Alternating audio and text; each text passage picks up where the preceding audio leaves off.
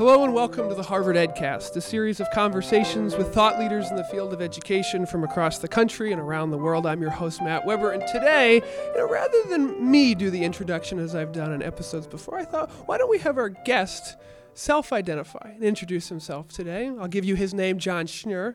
I'll tell you what he does. He's the co-founder and executive chairman of America Achieves. But who really is Jon Schnur? Tonight, he's talking at Harvard at an Ask With forum, talking about President Obama's ed policy agenda, and he's giving, quote, a rare personal window into this policy, but we want a rare personal window into you, Jon. Well, Matt, great to be with you and great to be with everybody who's listening to this. Not surprisingly at Harvard, the first thing I'm getting here is a cold call. Yeah. It's not the business school, but we picked up some of their tactics. Oriented toward an educational purpose and mission, which is very appropriate. But no, it's great to be here. And look, I'm thrilled to be here. And I'm thrilled to be here in part because I care deeply, deeply, deeply about education. I'm a parent. I've got a 7-year-old son, a 5-year-old daughter, and a 3-year-old son. And very focused. They go to public schools in Montclair, New Jersey, where I live, and I'm very focused on how they and their classmates can really get kind of education that will unlock opportunities for them and their life choices that they will make over time. And I've been at work in education for over 2 decades, really focusing on what we can learn from some of the most successful practices in classrooms and schools across the country and the world, and looking at what are the implications for how we take that to a larger scale to serve kids at really national scale, particularly those kids from low-income communities who've been underserved. And so I've sort of been a connector, I would say, of practice and policy and change. What can lessons can we learn that will then shape what we do at large scale to help kids in desperate need and deserving a great education get the great education they need? Is this a bug you sort of picked up when you were at Princeton? Is this you wanted education to be your sort of life's calling your whole life? Was there a watershed moment where you decided this is how I want to devote my life? Did you catch the same sort of disease Wendy Kopp did there, or it's like, hey, this is education, I'm passionate about it, or was it when you came to Harvard? Yeah, I think I grew up with education and around educators. My mom co-founded in Milwaukee, where I grew up, the first racially integrated preschool in Milwaukee. I attended that preschool. She co-founded the first children's museum in Milwaukee, and one of the early children's museums in the country.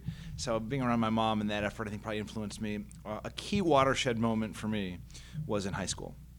I went to Shorewood Public High School, a public high school just outside Milwaukee, Wisconsin. I was sports editor of our high school newspaper, and I had a freshman student who I had spoken to, who was brilliant, insightful, who wanted to write an article for our paper. I thought she was great. I said, submit an article. She submitted it, and the other editors and I looked at it, and the writing was really terrible. Other editors laughed. How could, Jon, you thought that someone like this, in quotes, could write an article for us and for our newspaper? The girl had gone to the Milwaukee Public Schools through 8th grade. She was brilliant. She had never learned how to write effectively, to construct a good essay with the main idea, with the supporting points, to express her perspective. Her brilliance was not being channeled. I saw it being laughed at. I thought, how could somebody this insightful not have learned how to write? And that led me to start a series of articles on the Milwaukee Public Schools as a high school senior. I spent time visiting the schools and observing and writing stories about the so-called reforms that really were not adding up to anything in terms of improvement for kids, and that kind of set me on a lifelong quest on what could I do about this in order to really change outcomes for kids like this student who couldn't channel her brilliance into an article for our newspaper. Obviously, you're incredibly entrepreneurial, and seeing a problem and then wanting to start something to sort of change that problem or fix that problem. Talk about your experiences over your career of starting organizations and how they've integrated into the ed reform movement.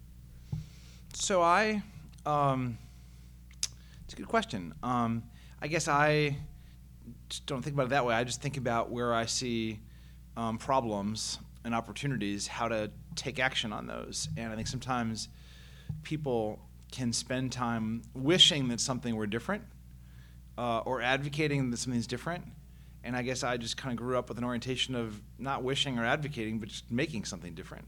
I also learned early that one person rarely can solve a problem. You have to do it with others. You have to figure out what the right way to, and this change is a team sport. So how do you work with others in order to make change? And so when I seen a problem, I was like, what can I do along with the right others to solve that? And whether that was, founding new leaders, given that I saw basically the best schools had excellent principals, but nobody was taking that insight to scale. Or when Hurricane Katrina hit New Orleans, my wife is from New Orleans, and I was in Louisiana while the water was still on the ground to help figure out what could be done kind of post-Katrina on education. Or, now with my policy experience, or now with America Achieves, I guess I've just tried to, when I see problems, figure out how I can contribute to solving those with the right people, often who have more expertise than I do, but how with the right teams to make change happen. Yeah, I think what's super interesting about your experience is your collaborations with policy and government. Talk about how, whether it's frustrating or slow or transformative, that to be part of, to have the ear of major reformers and folks in government who can make this, broad, sweeping change, and then your sort of experiences when that does or does not happen. So I haven't, part of my career, I guess, has been spent in government and advising presidents and secretaries of education on education, but that really wasn't my goal, and it's actually not how I'm spending most of my time. I think that I was looking for opportunities to make change happen, and sometimes when you see things working or not working at the classroom and school level, it leads you to, sometimes, not always, to a government or policy solution. And I look to make those connections. So an example, and I had founded New Leaders for New Schools in 2000 when I was here with a team of students from the education school and the business school, with great advising from faculty members and great, by the way, advising from students. When I was here back in 2000, we did a project with citizen schools. We worked with fourth grade students at a Boston public school, and those fourth graders played an integral role, it turned out, in creating New Leaders, in a research project that I could talk to you about. But we created it, and then 4 years in, we were in Chicago, one of our primary sites, and we wanted to connect policymakers to what was being learned. So we invited, at that point, Barack Obama to roundtables with our principals who were learning lessons about what it took to improve schools.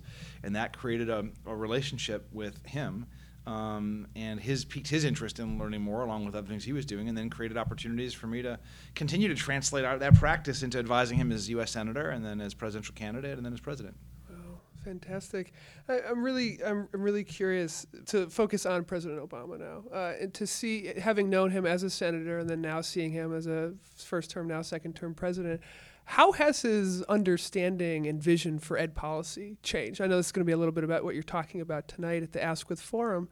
How has he evolved as someone who cares about education reform, and how has Arnie Duncan's sort of vision factored into that, coming from Chicago? What's the skinny on the president? When I first met Senator Obama, I was so impressed with the depth of conviction that he had about the need for much better education in this country, and for low-income kids in particular.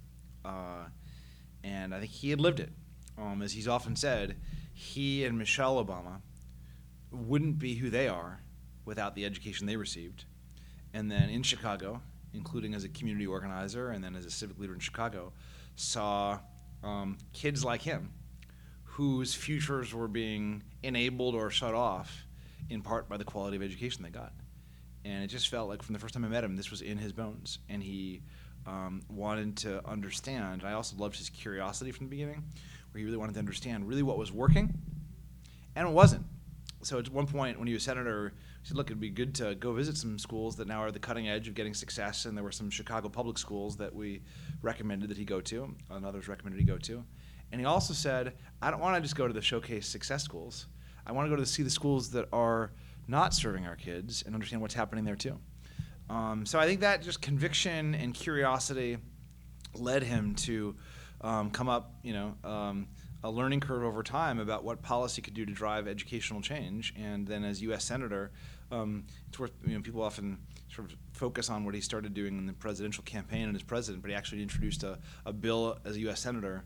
I can't remember the name of it. I think it was called the Innovation Zone, basically, on how you could help create innovation in excellent zones in urban and rural education. That was a bill he introduced in the Senate, which really had a lot of the precursor ideas that became a big part of his education agenda. And I think he really was great about it. One of the things that I saw during the or before and during the campaign, one of the things I love about the president is he really loved listening to people with different points of view and said, look, we're all in this together. Let's have discussion, let's have debate, let's have different points of view and figure out what makes sense. And sometimes you have a leader who only wants to hear one side. He likes to hear different sides. And I think that informed his views. So by the time he was a candidate, he was really articulating a really strong agenda, prioritizing education, much higher expectations for our kids, a focus on how to support really high-quality teaching and school leadership in the country, passionate focus on early learning, on how do we help our kids, especially low-income kids, get the right start before school, focus on college.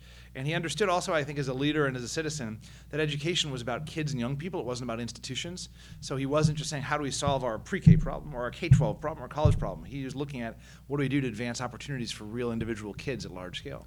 Holistically, yeah.